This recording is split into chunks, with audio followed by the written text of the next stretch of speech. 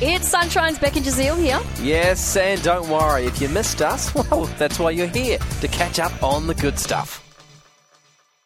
All right, the big debate. The debate that's been here for hundreds of years. When you make your tea, do you put milk in first or do you put the hot water in first? It's hot water, no contest. Science has proven, according to Professor Alan Mackey from Leeds University, who did a whole bunch of tests, he found, I see that hand. Yeah, what are his qualifications, please, in tea? He and a whole bunch of other experts are great drinkers of tea.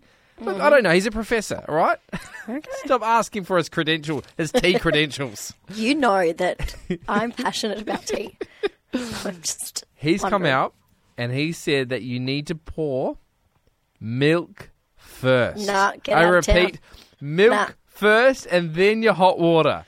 That's apparently you get the best flavour when you pour milk first. Now, I know what you're thinking. No, I'm not changing.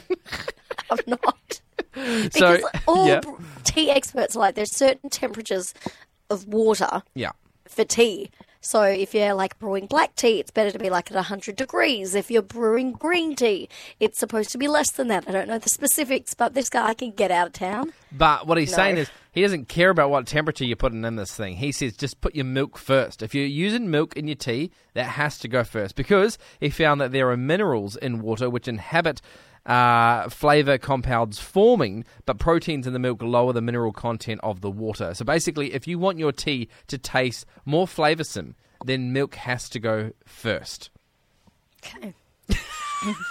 That's it. Look at me with those judgy eyes.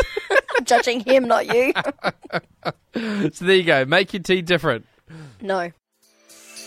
We really hoped you enjoyed that chat. It has been Sunshine's Beck and Jazeel. I think I enjoyed it more the second time. It was good. Left a nice taste in my mouth. We'll see you from 3.